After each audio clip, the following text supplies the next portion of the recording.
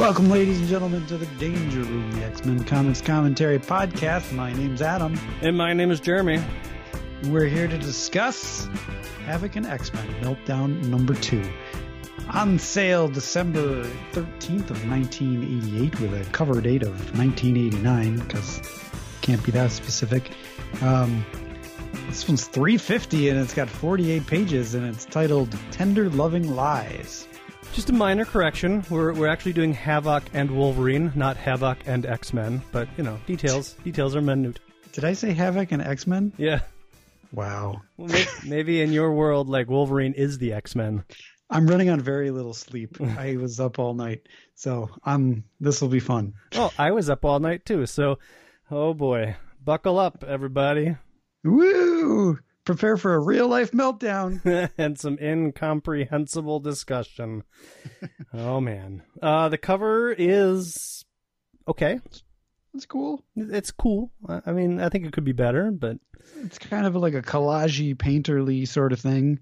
It's very heavily painted. I like the Wolverine. Not terribly impressed with the Havoc face. There's a gun in the foreground. You've got your hammer and sickle, and then I think you've got some part of the American flag at the top, maybe. And then that's definitely part of the American flag. Bullets laying around too. So, you know, it's a stylish cover, but you know, not my favorite so far. Yeah, I feel like the layout, the composition could be a little more interesting, but you know.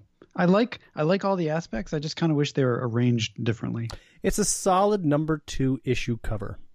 Indeed. Can't argue with that. And we open this thing up and we get, I think, a much nicer splash of Wolverine back at the bar, beating up some more patrons, looking for the people that he was fighting with just a couple of days earlier.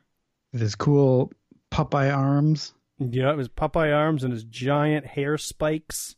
So there are no credits in this. The credits are on the cover, but it's Walter and Louise Simonson writing, John J. Muth and Kent Williams doing art. I believe one of them does Havoc and the other does Wolverine, not the X-Men.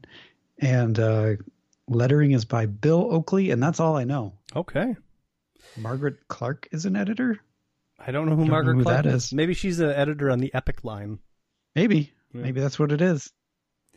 Who knows who the editor-in-chief of the Epic line is at this time? Wolverine in this 2-page spread of the cantina, after the guy says, "I do not know, senor, they were strangers here," he says, "Strike 2, but I don't ever see him say strike 1. And do we ever hear him say strike 3? No, you're right.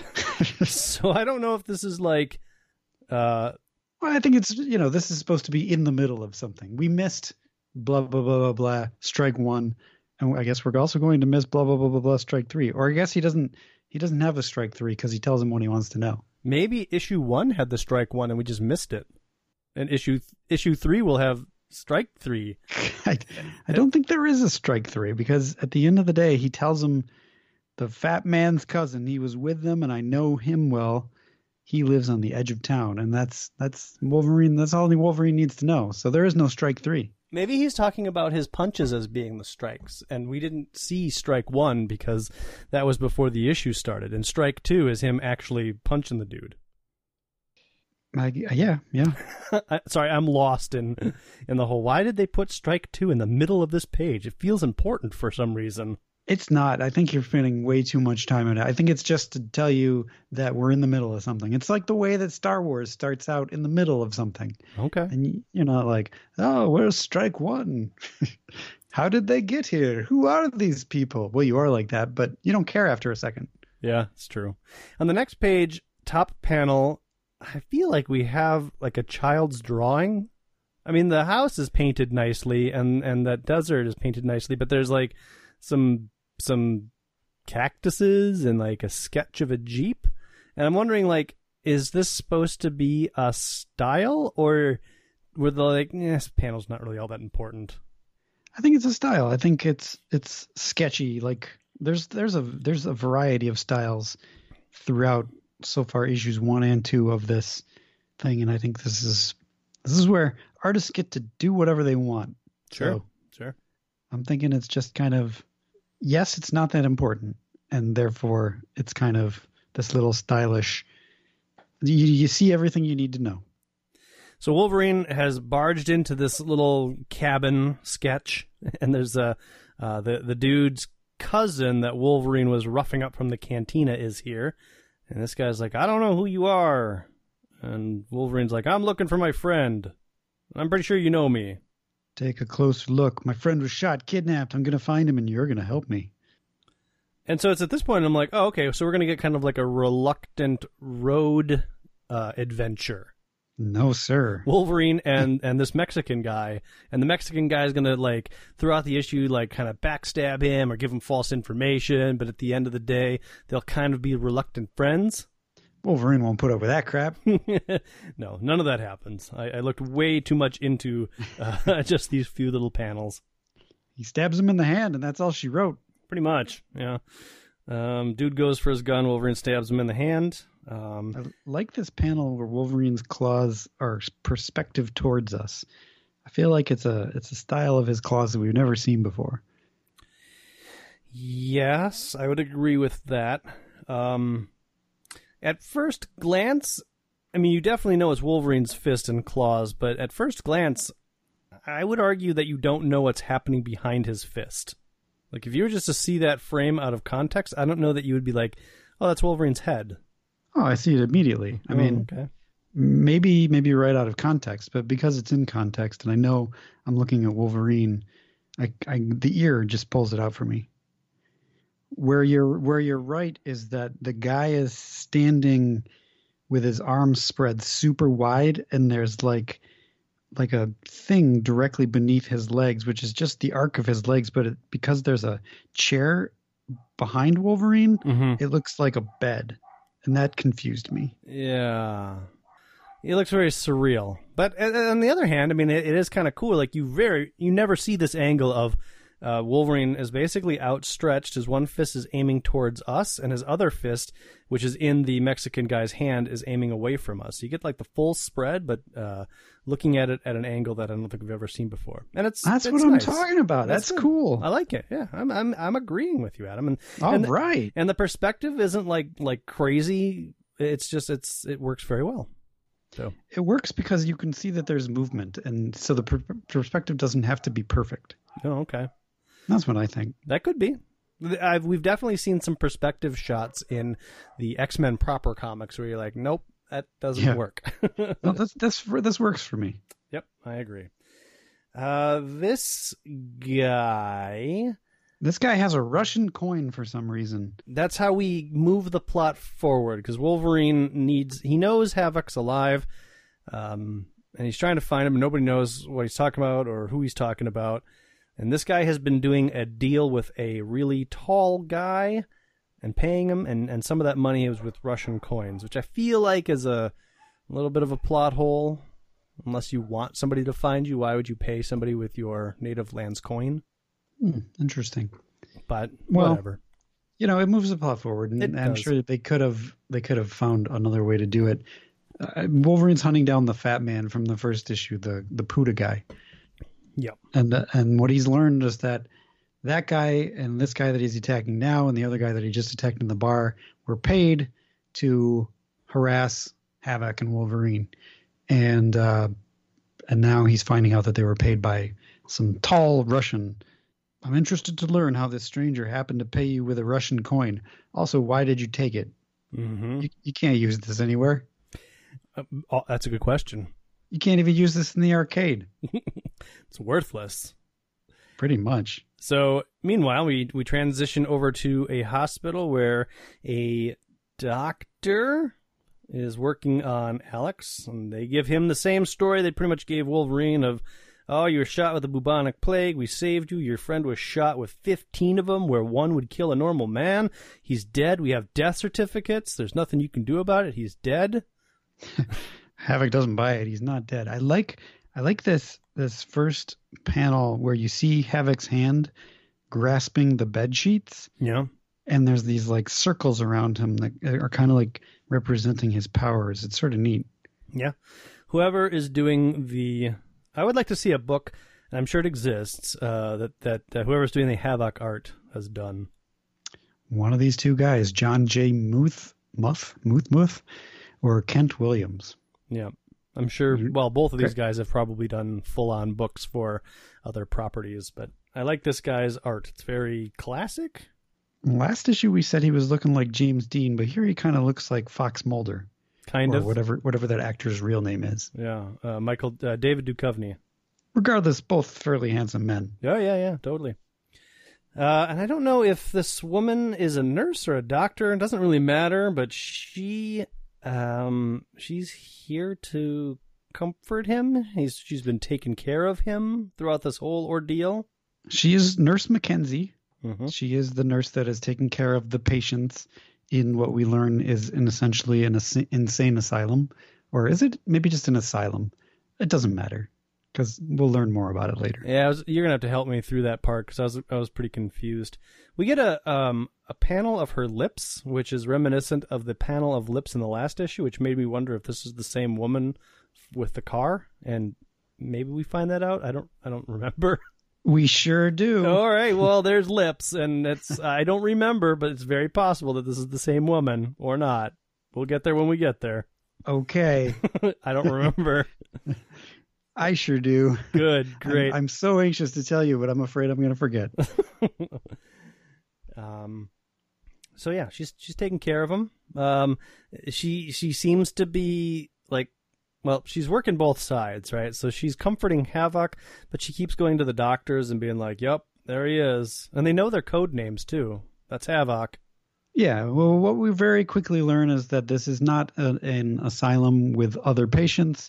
This is just a rundown, abandoned place where they're just they're setting up a ruse for Havoc to believe that they're at some sort of hospital. But he's the only patient. We get some details, right? Like he can't register, his presence doesn't register on any of their video equipment or other equipment. And they talk about it being some bizarre effect of his mutant psych physiology. Something else? That doesn't matter. It's something else. Yes. I'm letting you know, comic guys. It's something else. And they have a plan they're going to subliminally use the television to implant messages in Havoc's mind because they're trying to, I don't know. Brainwash him, yeah. Remember, the sooner we turn him to our side, the sooner we can go home. So they need him for some reason. I wonder if it has anything to do with Chernobyl. It absolutely does. Oh, neat.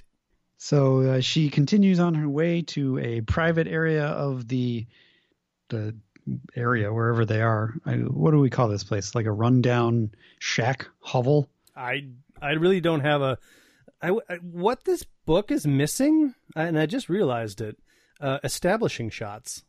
I think they're purposely avoiding establishing shots because you're supposed to kind of be in the mind of Havoc where you have very limited exposure and you're not really sure what's going on to a degree. Yeah, so I don't know where they are, but somebody calls it a converted ruin, so we'll call it a ruin. She's dressed in, it's like a candy striper. Is that like a real word? Did I just make that up? I pulled that out of my brain. Is that a thing? I think it's a thing, but she's just kind of in like a sexy nurse outfit. Right, which I believe is called the candy striper, but I don't know why. Why? I don't know, Adam. Anyway, her name is Quark. Yes, and not Quark from Deep Space Nine. I was wondering if you were going to go there, because I wasn't. Well, that's the only other Quark that I can come up with. So which came first, Meltdown or Meltdown came first? So do you think Deep Space Nine was like, I read this Meltdown comic. We should name our Ferengi. Actually, Quark was in TNG when they first meet the Ferengi. Well, sure. the actor who played Quark was, but he wasn't Quark then. Oh, okay. Well, same diff. I'm totally nerding you right now. That's right. You just out-nerded me. Yes, Armin Shimmerman was in the first time the Ferengi appear. He was one of the Ferengi. But the Ferengi were really different then. Yeah. What about his brother or cousin, whatever, Nog? Was he part of that crew, or was he a construct of Deep Space Nine? Deep Space Nine introduced Rom, who is Quark's brother, and Nog, who is that's the Rom's son. Gotcha. Yeah. So those are all new characters for Deep Space Nine. They never appeared before that. Do you remember that the Ferengi were super disgusted that the humans let their women wear clothing. Yeah, it was a whole thing in DS9 where like the Ferengi women slowly got rights, starting with Quark's mother. Interesting. I only remember that. I didn't really watch Deep Space Nine that much, but I remember the introduction of the Ferengi, and they're like, "You let your women wear clothes." I binged it at some point, and it's good. It's very good. I've intended to. I think the first season is maybe a little bit of a slog, but I feel like later seasons probably gets into. Then there's like the Dominion Wars happens, and it's more serialized than Monster of the Week. It's probably a slog through the first 2 seasons. I don't think it really picks up until season 3. Yeah, so I had started it, and then every season is like 24 episodes, which is just like, ugh, jeez. But I think at the end, it's dare I say better than TNG, although TNG is of course classic. But yeah, I love TNG, but the first couple of seasons are really rough on TNG, and then the last couple the last couple of seasons of TNG are like, we're TNG and we can do whatever we want to. So good times. Yep. Good times. And I've never watched Voyager. I've always wanted to because I hear it gets really good, but I just haven't committed the time to it. I think it suffers from the same problem of like the first couple of seasons are rough and then they catch their stride finally. I started watching it and I have like zero connection to any of the characters. And I find none of them compelling, so I'm like, I don't know that I can stick it out for 2 seasons. Yeah, maybe you should just skip to the 3rd season. No, it's not a bad idea. Might as well. I don't know. You can always go back once you get to know them and see how terrible they are in the first season. I love in TNG how everybody kind of hates each other. Yeah. It makes me chuckle. Anyway. Yeah. So, Nurse Mackenzie is sitting in front of a bunch of TVs, or monitors, and there's like a big, like, dude that I'm just realizing is a dude behind her. Yeah, it's a big face in all the TVs, and so he is behind her and also in front of her. I believe that this is Dr. Neutron. No. This is Meltdown. Yeah. He talks about Dr. Neutron, though. He says, Dr. Neutron has suggested that the measurement of minute variations, blah, blah, blah, blah, blah. Basically, here's a way that we can get Havoc onto our computers. We'll measure the air around him, which is a pretty cool idea. Yeah, I like it. And then we turn the page and we get a full page spread, basically the same image, I think, as we see in the previous page of Meltdown. And he looks like somebody. He looks like Cyber. He looks like Buzz Lightyear. I like that too. He's got the cowl. It's not purple, but he's got a cowl and he's got a gigantic chin. Is that a signature in the bottom right corner or is it just scratches? Oh, I don't know. It could be either. Interesting. It's a good portrait. I mean, hopefully this character does good things.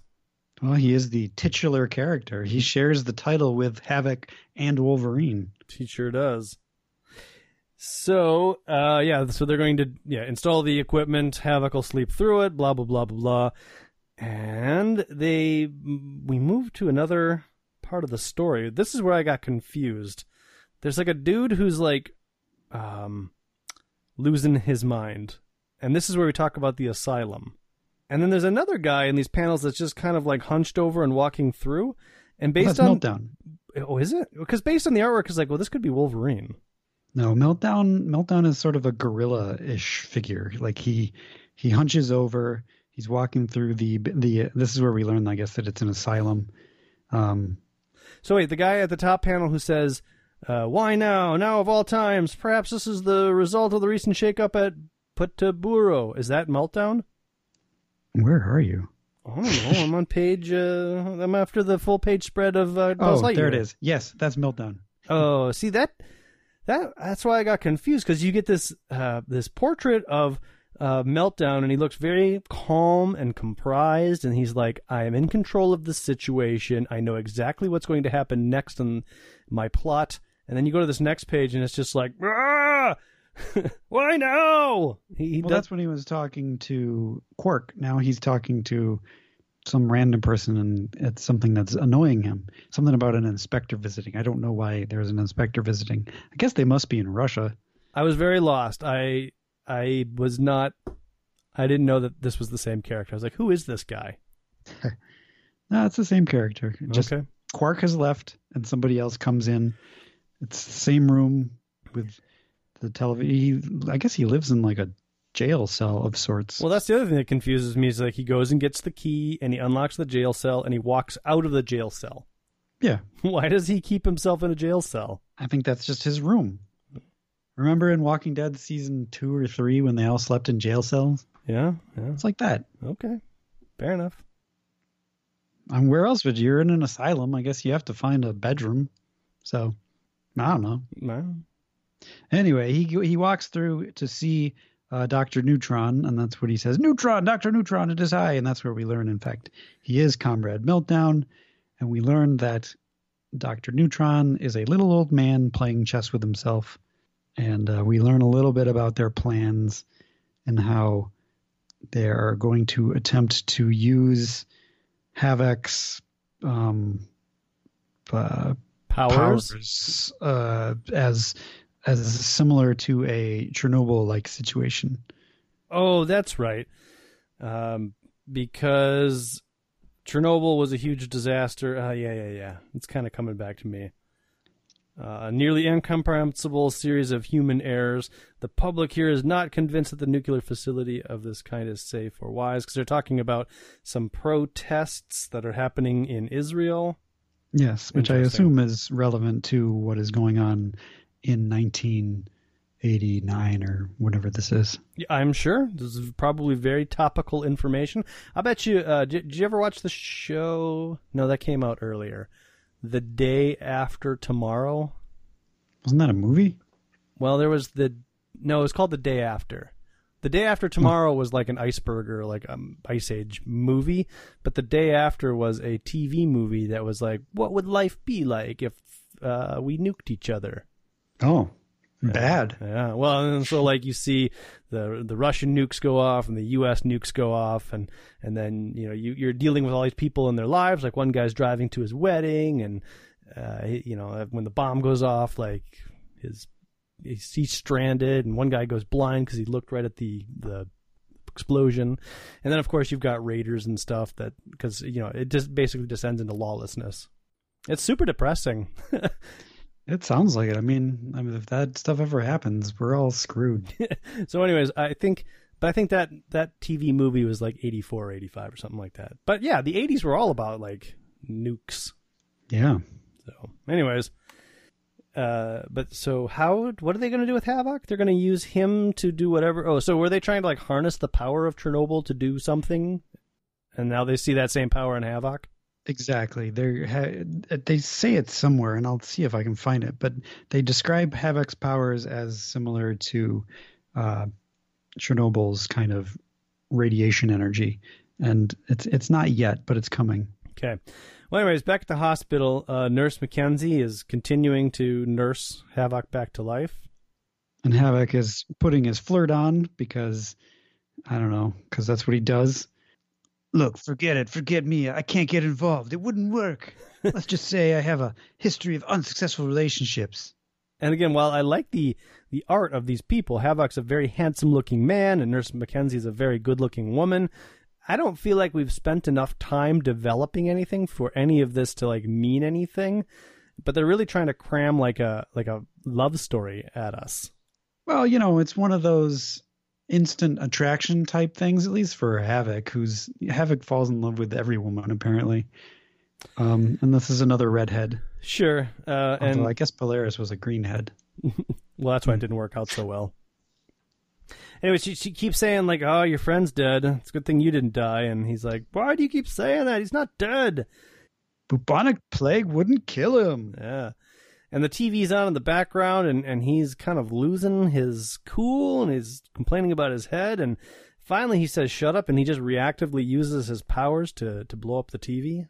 Why can't you just shut up? And then we learn that her name is Scarlett Mackenzie, and he says, Scarlett, please, I don't mean to frighten you, but the TV hammering at me, I couldn't stand. And so she goes and talks to somebody about how he was able to get through the subliminal messaging. Somehow he knew it was there, and he has all this training in his mind and that sort of stuff. So they're going to have to use drugs now. He also goes and elaborates on why Wolverine couldn't be dead from the bubonic plague, saying that he heals. He's got a healing factor. And we also see I am a mutant. I was born with the ability to convert solar energy to plasma. I can fire it from my fingertips. My friend, the one you say who was killed, has a similar power, only it zaps germs and heals wounds. It's called a healing factor. We do get to see a visualization of the air particles around Havoc so they can monitor him on the screen. Which is kind of pretty cool. I like it. I also like to think that Scarlet is Scarlet from G.I. Joe, and she's on a special mission here. Unfortunately, that doesn't work. I would love for that to be true, but events of this comic book will make that impossible. I'd also like, I think, a print of none of this dialogue of Havoc reaching towards this woman who's crying, I think would make an excellent print. That's a good painting. Yeah. Like there aren't a lot of details in her face, but there's enough for you to know what's going on. There's enough for you to sit there and like ponder, like, what just happened? Why are they in this pose? I also like this print of his outline. I think that would be pretty neat. Yeah. It's just like a Havoc outline painting with her hand in the corner. Next page, we get a bigger version of that same picture, which is neat. As we see that Dr. Neutron is monitoring all of this on his computers. He never should have been able to do that. He should have believed us about Wolverine. He should have never felt our subliminals. I hadn't realized he was so energy sensitive. So now Wolverine is able to use his powers to determine, or his tracking ability to determine everything. Yes. Well, he's still in Mexico, and he's still tracking down people. Yep. And he finds this guy who's in this awesome taqueria, which is basically a giant hat. I love it. It's pretty cool. I wish the whole comic had. I would like to. Yeah, again, I would like to see a whole comic by whoever this artist is in this world with the taco hats and other weird things. Doesn't necessarily have to have Wolverine and Havoc, but just some crazy surreal adventure. I would like that a lot. It'd be cool to see this like comic, I think, like you said, like without all the dialogue and just see all the different, like I would buy an art book of just this art without any of the dialogue. Yeah, just to sit there, you can make up your own story. See if you can more or less piece it together. It's got to be like gigantic though. I want to be able to like look at all of these panels. Sure. Every panel is a page. Well, I wouldn't maybe not go so that far, but it'd be one of those like double-sized things where it's like it sits pretty tall on your bookshelf. Sure. That sort of thing. Nice big, thick, glossy pages. Yeah. Totally. Anyways, Wolverine's drinking some beer and interrogating the Taco Hat Taco Man. And the Taco Hat Taco Man immediately after Wolverine leaves called and says, "You said he calls a number and says, you said I would be paid for information concerning anyone inquiring about the heliport." And then we get a snikt behind him, and we know what's going on, but he sure doesn't. And we get, the claw is right behind his head in a panel is it the same painting 3 times? Just kind of shifted a little bit? Yep. Yeah. And he's giving some information about the Hotel Mariamba. He should go there earlier. Yes, senor. I am not paid to think. So he's giving him, whoever he's talking to, the deets. And that's right. When Wolverine yanks the phone away from him, slashing the phone cord. Right now I'm in a good mood, but don't press your luck. Don't call him back. Don't contact him again. Comprende. Get me another brew. Yeah, and this panel, I wonder, is this the same artist or is this the Havoc artist? Because it looks a lot more classic. I think it's, I honestly don't know. From what I understand, and this could be totally wrong, that one artist does Wolverine and the other does Havoc. If I'm wrong about that, well, then I'm misleading all of our viewers, listeners, whatever they are. Anyways, back at the hospital, wherever Havoc is. Yes. The ruin. They are getting Havoc some exercise, and he's a little confused. He's like, well, I was tied up in this morning. Now why are you trying to exercise me? Well, I didn't want to tell you till you were better. I was scared it might worry you. And she says that there's a man that has been asking questions about you, and Havoc wants to know, is it Wolverine? And she says, no, I don't think so. This man is tall and mean, has an accent, a funny accent. They say he is a foreign operative, a spy. So they're basically giving Havoc this elaborate story to get him invested in the situation, because they know they can't manipulate him with drugs or hypnotics or anything like that. So now they're just making up a fancy story, which is that's how you get Havoc. Good old-fashioned lying. Yeah. So this is Scarlet. That's how I know it's not Scarlet from G.I. Joe. This lady's bad. Yes. Maybe it's just a momentary lapse of judgment on Scarlet's behalf. This is before she joined G.I. Joe? Yeah, maybe, or after. Who knows? One of the two. She's trying to, I guess, put together a world where it's like she's his only friend and she's the one that he can trust. And she's like, so it's you and me together against the world, huh? And, she's also trying to make him think that they're possibly going to be lovers. So it's like you said earlier that, it's pretty forced, their relationship. But yeah, I mean, it kind of is, because she's forcing it. Yeah, I don't know if we covered it yet, but there was a portion of the issue where she's like, I took care of you and I feel like I know you better than anybody else. And I was like, well, hasn't he just been like unconscious the whole time you were taking care of him? How could you possibly know him? Well, that's what you say to somebody to get them, it's psychology. Sure. She's working him. Sure. Anyways, yeah. So it's you and me together against the world, huh? Well, I've had more experienced partners in my life, Scarlet, but I've seldom had one as beautiful. So they're being monitored by Dr. Neutron, and Havoc is right. Despite her best efforts, Wolverine is alive and on her trail. So they know that Wolverine is out there trying to find them, and they also know that Havoc is not going to give up his idea that Wolverine is still alive. And they mentioned that their plan is that Meltdown wants Havoc at a designated reactor, primed and ready to kill. And that Quark's plan will give him a reason to go there and an enemy to destroy. And we see a picture of Wolverine's face, so I wonder if Wolverine's going to be that enemy. Probably. Yeah. So I was under the impression that Meltdown worked for Dr. Neutron, but I guess I don't know who's working for who in this issue. I don't either, to be honest. I mean, I guess they kind of are working together, and sometimes one is a boss and the other isn't. I don't know, yeah. We'll find out more as it goes. Wolverine's in a hotel room. He's getting some sleep, but there's a bunch of noises happening outside, and Wolverine wakes up. He senses it all. Well, he wasn't sleeping the whole time. He set these guys up. He told them, this is where I'm going to be staying. Yeah. And that way they would ambush him. So he's just waiting for the ambush. And then we get like a bunch of, as we see Wolverine's eyes kind of listening, we get a series of panels with sound effects, which I had no idea what was going on until a couple pages later. But essentially they blow up the hotel.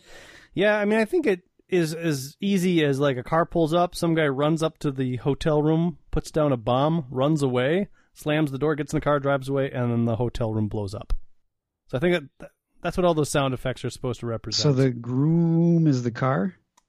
Yeah, groom. Mm-hmm. That's what I'm getting. I mean, you see the car and the headlights right there. So I think, yeah, that's supposed to be the sound effect of the car starting up. I am not good at following sound effects. That's what I learned from this issue. Well, these are not great sound effects. I feel like I get what they're doing here, and it's kind of neat. They took 3 pages to do it, but I feel like there was maybe some... Honestly, just take out all of those sound effects and just have the images, and I think we would have probably maybe understood what it was. Well, some of these panels with the de-deep, the panel with the poomph, I don't know what's going on there. De-deep, that's his button, electronic remote for blowing up the bomb. But what is going on in the poomph panel? Like, what is that a picture of?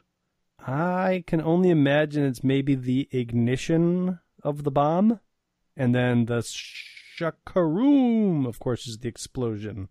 Yeah, that's where it all comes together for me. I'm like, oh, they blew up the thing. Yeah. And then they cut to super far away, and it's the guy who has the button saying, "This is Fireworks One. Fireworks One calling Distant Haven. Fireworks One calling Distant Haven. Come in over. How are things progressing down there? How's our tourist? Enjoying his rest cure. Stick to business. My business progresses efficiently. Comrade Quark. There was an explosion last night at Hotel Marimba. Most spectacular. Leveled the Fleabag Hotel. Rubble burned all night." So they basically explain just what happens. A couple of things. They use their code names like Distant whatever and Distant Haven and Fireworks One, but then they start calling each other Yuri and Quark. Like part of the reason that you use code names is so that people have a much harder time connecting you to whoever you might really be. And they're not very good at their jobs. And the second thing is they kind of glaze over. They're like, yeah, I watched that place burn all night. Nobody walked out, so he's totally dead. And then the other guy is like, oh man, I heard he's got a metal skeleton. And he doesn't say, go get it. I want proof that he's dead. He says, oh, that mortician's going to be surprised when he finds that. Ha ha ha. Oh, So they're really kind of glossing over we don't need to see the body because you've got enough detail. Well, we already know that Wolverine is there at the scene because there's a tiny little snikt behind him. I know, but still. I feel like that you just don't even use any of that dialogue or you do something different. But anyways. Wolverine is, in fact, in the trunk, and he comes out of the trunk with a Rolch. I can't even see what that sound effect says. I think it says Rolch. It's good. I like it. And he's got his claws outstretched. He grabs Yuri by the face, and he says, "Distant Haven's closed, bub. Trashed by the hurricane of 38." So I guess Distant Haven is the ruin where they are? So they're using the actual name of the location? Maybe, which is even a bigger plot hole than the Russian coins, but... Yeah. Okay. Anyway, so Wolverine kills this man. Oh, yeah. He kills this man in a way that we've never really seen Wolverine kill a guy. He punches him in the gut, and then he extends his claws through the guy and lifts him up off of the ground, and then he retracts his claws and the guy slips off of his fists. It's pretty graphic. It's graphic. It's violent for sure. It's very stylized. It's beautiful. I mean, it looks great. I think the stylized artwork of it takes away from the brutality, from the what was the word you used? I don't remember. I don't remember the excessiveness. It's not the gruesomeness. I don't know. I've seen much more gruesome just uses of blood and violence, and I think just the style and the way that these are painted take away from that. Even though the net effect is that Wolverine just totally killed the guy right in front of us. I think I prefer it this way. Like, I don't need to see the brutality. I get that it's super brutal, and I prefer to see it. I don't know. I'm a style over substance guy all the way. It reminds me a little bit of those old Dark Horse, either Terminator or Predator comics, where the further and further you would go into the issues, the more blood and body parts that they would try to throw in there. And I always found it like just unnecessary and, I don't know, excessive. This is not that, for whatever that's worth. But anyways, he asks the man a question, or he says, no, don't try and tell me. And that's when he kills him and says, I'll find out for myself. And he turns around. So what's going on there? No, don't try to tell me. I'll find out for myself. That there being Distant Haven. Yep. So now Distant Haven knows that Logan is coming, and so they're going to move their plan forward and get Alex the heck out of there. So they introduce the spy character that they've been trying to convince him is real, and he comes to confront Alex Summers and says, I'm looking for a man named Logan. What do you know about him? And he's like, the doctors told me Logan was dead. We checked his death was faked. Normally I'd enjoy dancing with you about this, but this is a matter of national security. And he kind of gets aggressive with Alex. I almost said Scott. And then Scarlet gets in the way, and eventually Alex cracks him in the jaw. Yeah, it looks like he loses some teeth from that punch. That is a heavy punch. Yeah. He's out cold. So now they embrace, like they're going to go in for a kiss, but they don't. Scarlett, you're shaking, your lips bleeding. And so he decides he's going to leave. He's going to take her with him. This guy is CIA. If you're still here after I take off, they'll send more boys like Handsome here. They'll take you apart, doll. This is very funny dialogue. I mean, it's great, but it's also like kind of hammy. But I like that it's hammy. Yep. We'll wait. Yeah. So they're going to wait for the night, and then they're going to leave. Now, can you get us some kind of transportation? And she does. Several hours later, they bust out of the joint. Havoc uses his powers to blow open the door. We're going to leave them a little something to remember us by. That should keep them too busy to look for us until we're long gone. And that's where we see the transportation she got, which is a tiny little motor scooter. And they drive that over to a biplane. And presumably they take off. But Wolverine, he's over, I guess, at Distant Haven now. And he's sniffing around, and he's able to... He basically is able to piece... This is what I was trying to say earlier. He knows everything by smelling. He's like, he was drugged. There's a nurse. It's a woman. Perfume. And he realizes that the woman was the woman that shot them in the last issue. Ah, there it is. And as he's sniffing around, we get a super bizarre explosion that took me a while to figure out what was happening. Yeah, I agree. I didn't know what was happening until it was over. Because it's about 2 pages of an explosion where it's very hard to tell what's going on. One page looks like a tiny little animal, like, I don't know, a muskrat. So the leftmost panel, it looks like a wolf man is being exploded or falling. Then I see the muskrat or mole or whatever creature you want to say crawling out of a hole. And then the fourth or fifth panel here, or fourth panel, I see a tree stump. And then the last panel, I don't know what it is. Once I that's a body. I see like a body in water or something like that. Once I put together what was happening, I was like, the only panel I like on this whole page is that bottom left panel, or bottom right panel rather. The body? Yeah. Everything else, I'm like, I guess the place exploded. This is Wolverine's body flying straight up. I'm not sure what this third panel is. The fourth panel, I think, is him falling on his head, maybe? Based on the sound effects, I'm going to go with that because we get a whoomp and a crunch and a splash. So he lands in a body of water. And then the final panel is basically him naked laying face down in some water, which we see for a couple more panels. And then he gets up, hoists himself out of the out of the water. And I really want to love this drawing, but he looks like a rabbit. He's got a rabbit mouth, and then his hair is the rabbit ears. And he's got like his big arms in front of him, his body's behind him. He says, should have figured on a bomb, which is hilarious, because who figures on a bomb? Well, they blew up his hotel room, so I mean, it's par for the course. I guess. Burned off my clothes and half my skin. Skin will heal, least of my problems. So he's...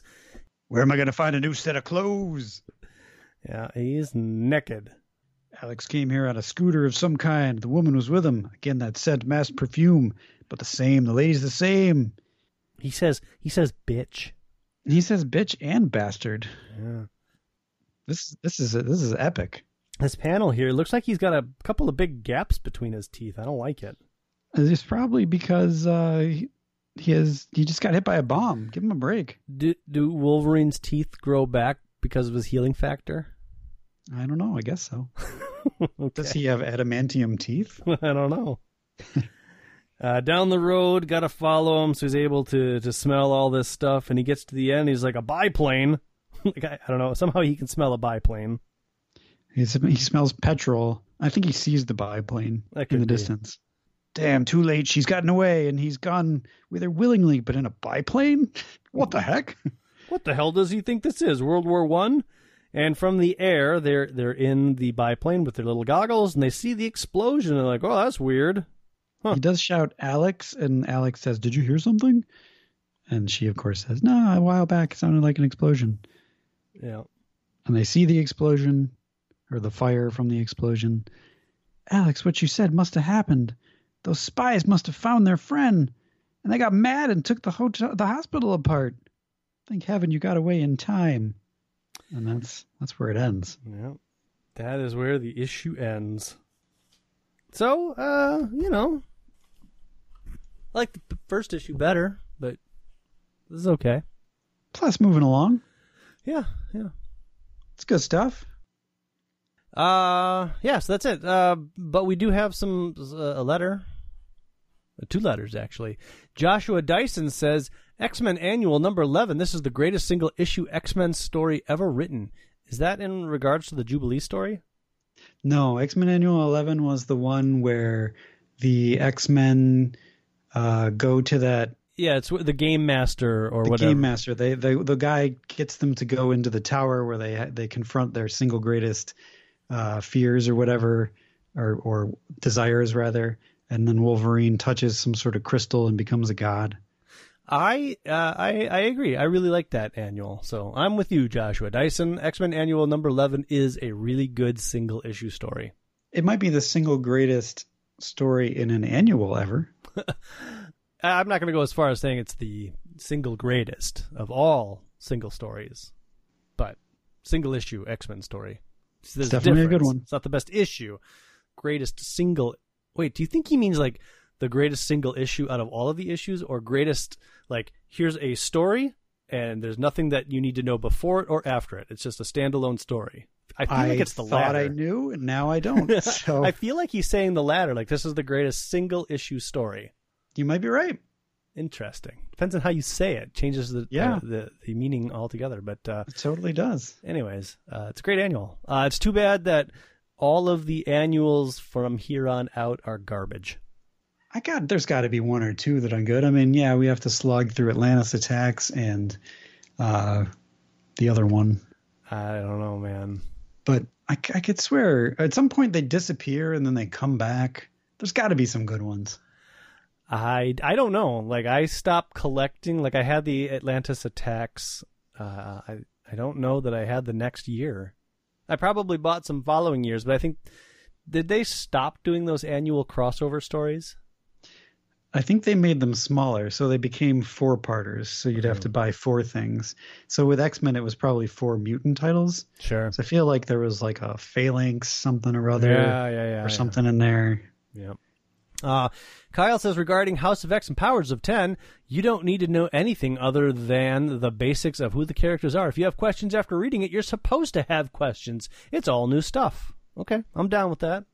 Yeah, and you can hear what we think about it over at Patreon for a mere $1. You can hear at least one issue, and one day we'll get around to recording another issue and episode, and they'll be there. And maybe we agree with Kyle, and maybe we don't agree with Kyle. Maybe we have like a huge reading order that we cover ahead of it, so that you know exactly what's happening, or not.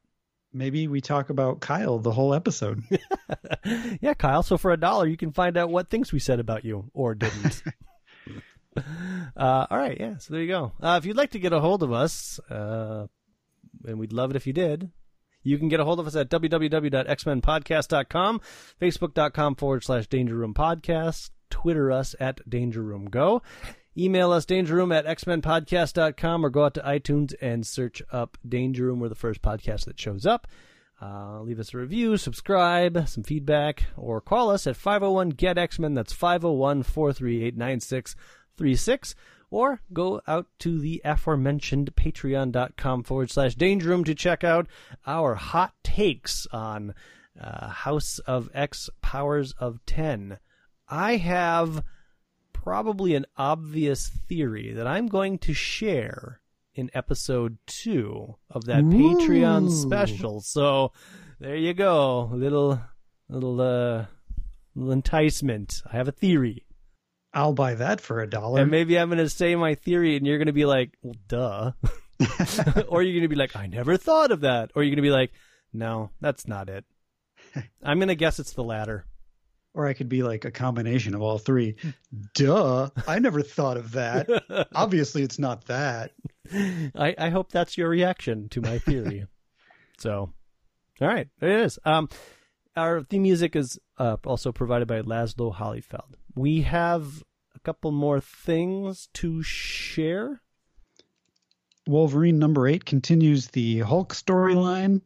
It's kind of amusing in the beginning because Wolverine broke in while Hulk was sleeping as Bruce Banner, and when he wakes up, he got rid of all of his clothes, and all he left in the house, his hotel room, was purple pants. Uh-huh. And that's pretty funny. Then we learn that Wolverine now owns a quarter stake of the Princess Bar, which I guess we found out in the episode with Punisher War Journal, where I was like, I didn't know that, but now it turns out, so this probably came first, I'm betting. Probably. He says, I bought half interest in the Princess Bar. So Wolverine's got some cash floating around. It's all that money that's over in Australia. Sure. That they supposedly gave back in that Christmas special. They didn't give any of that back. They kept it all. Oh, okay. And basically this issue is just the Wolverine leading the Hulk around Madripoor, and zany things happen, such as Hulk gets splashed by oil truck, and he goes to destroy the oil truck, and he gets covered in oil, and Wolverine takes him to different places that he wants Hulk to bust heads up. So they break up a lady slave trade, and then that's pretty much it. I mean, he just kind of leads Hulk around Madripoor, gets him up into shenanigans. Okay. Makes him angry.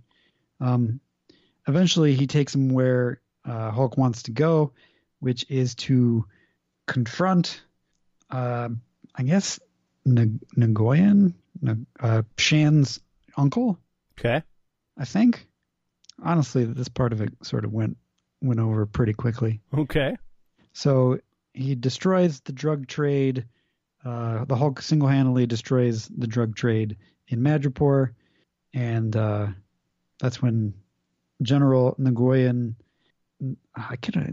General Coy says, "What have you done?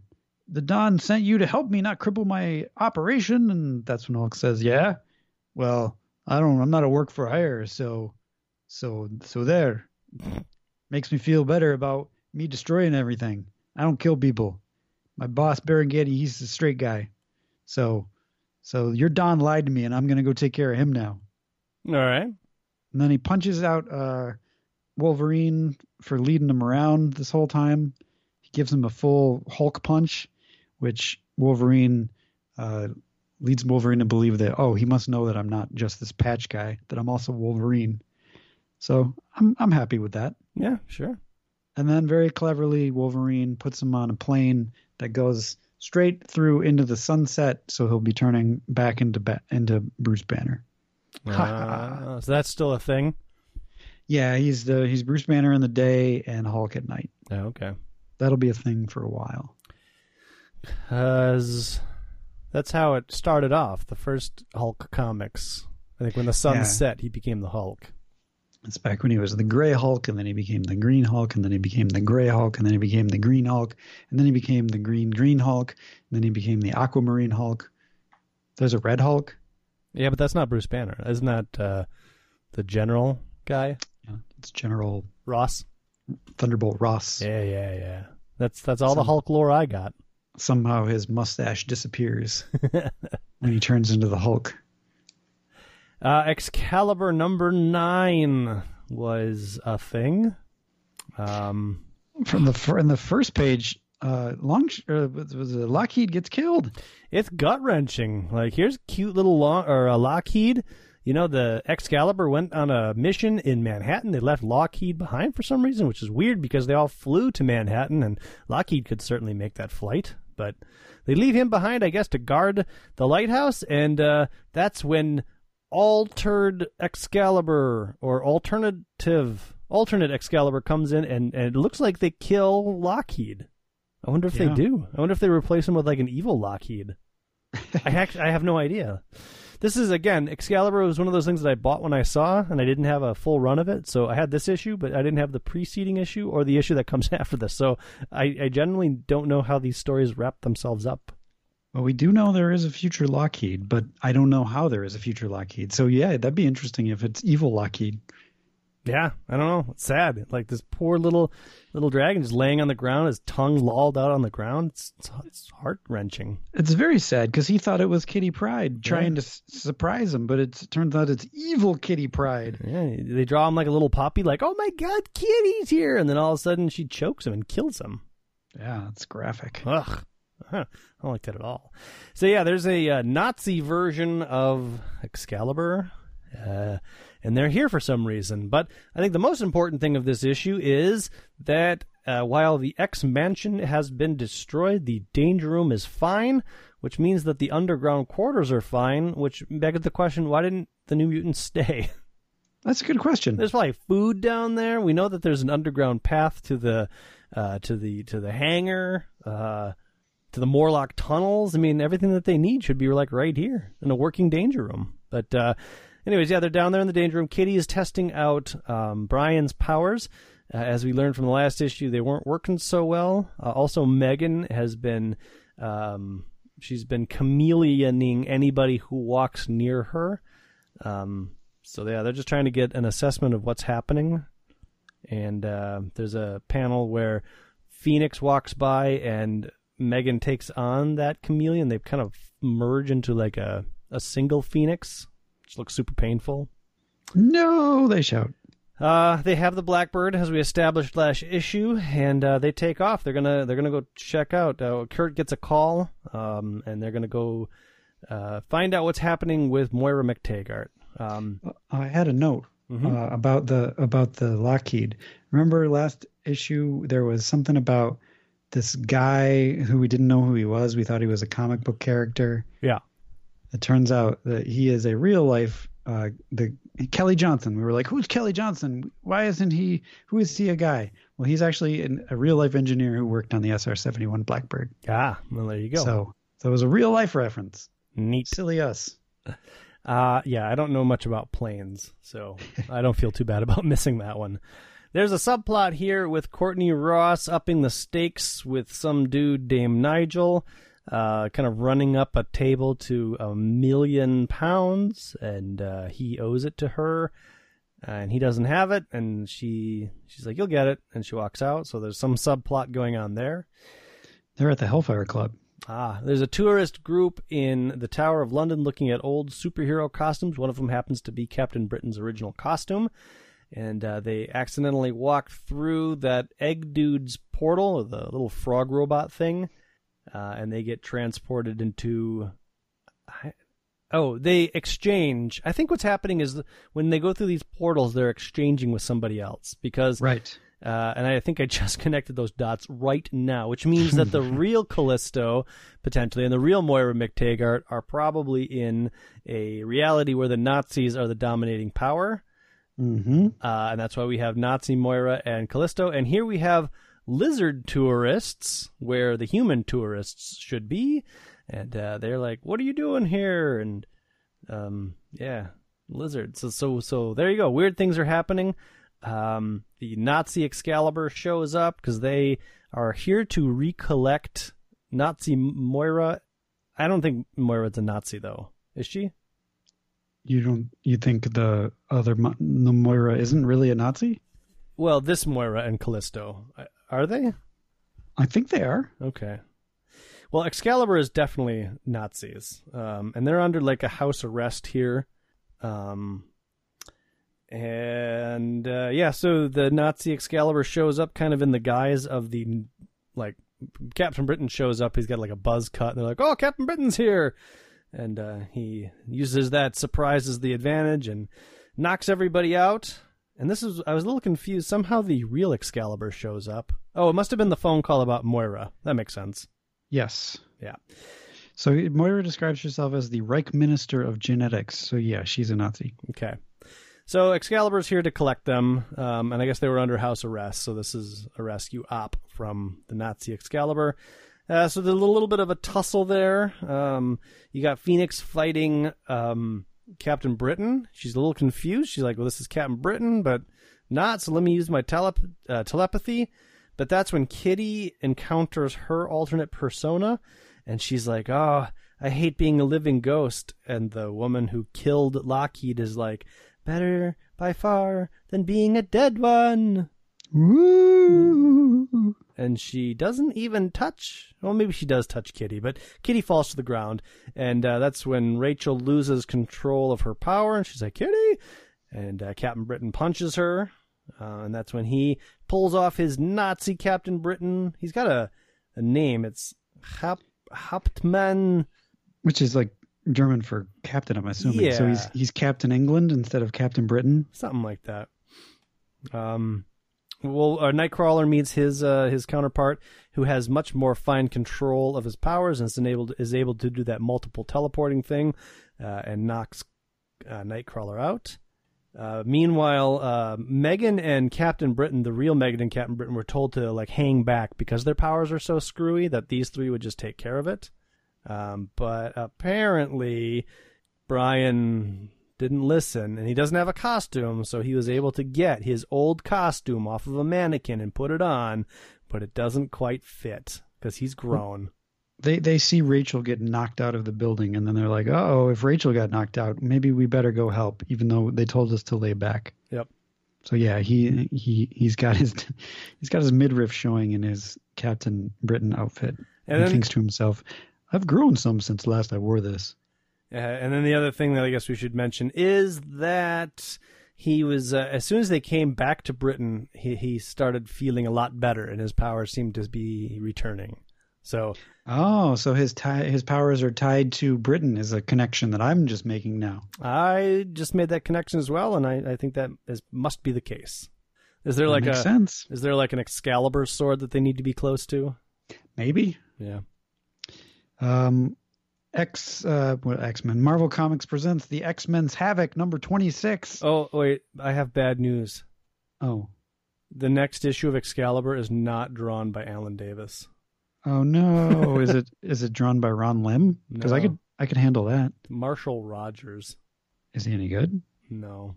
Well, that'll have to be a brief cover then. Terry Austin's inking, so you think there'd be something redeemable about it, but it's... Anyways, what about Havoc? Is the Living Pharaoh in this issue? No, this is basically Havoc going to get information to try to find Leela O'Toole, and he spends 8 pages going to a bar and messing the place up, and eventually he gets the information that she's in Egypt. So he says, "Well, I guess I got an appointment in Egypt." Egypt's pretty big, but whatever. All right. That's it. I mean, really, literally nothing happens other than what I just described. Wow. I'm not really digging the Marvel Comics Presents. Yeah. Well, I mean, I dig some of them. And this Havoc story has been okay in the first 2 parts. This one was just it was clearly a get from point A to point B story that did not need to be here. Sure. All right, well, that's all I've got. You got anything else, Adam? I do not. I am good to go. All right, then. Until next time, my name's Jeremy. My name's Adam. And the Danger Room is closed.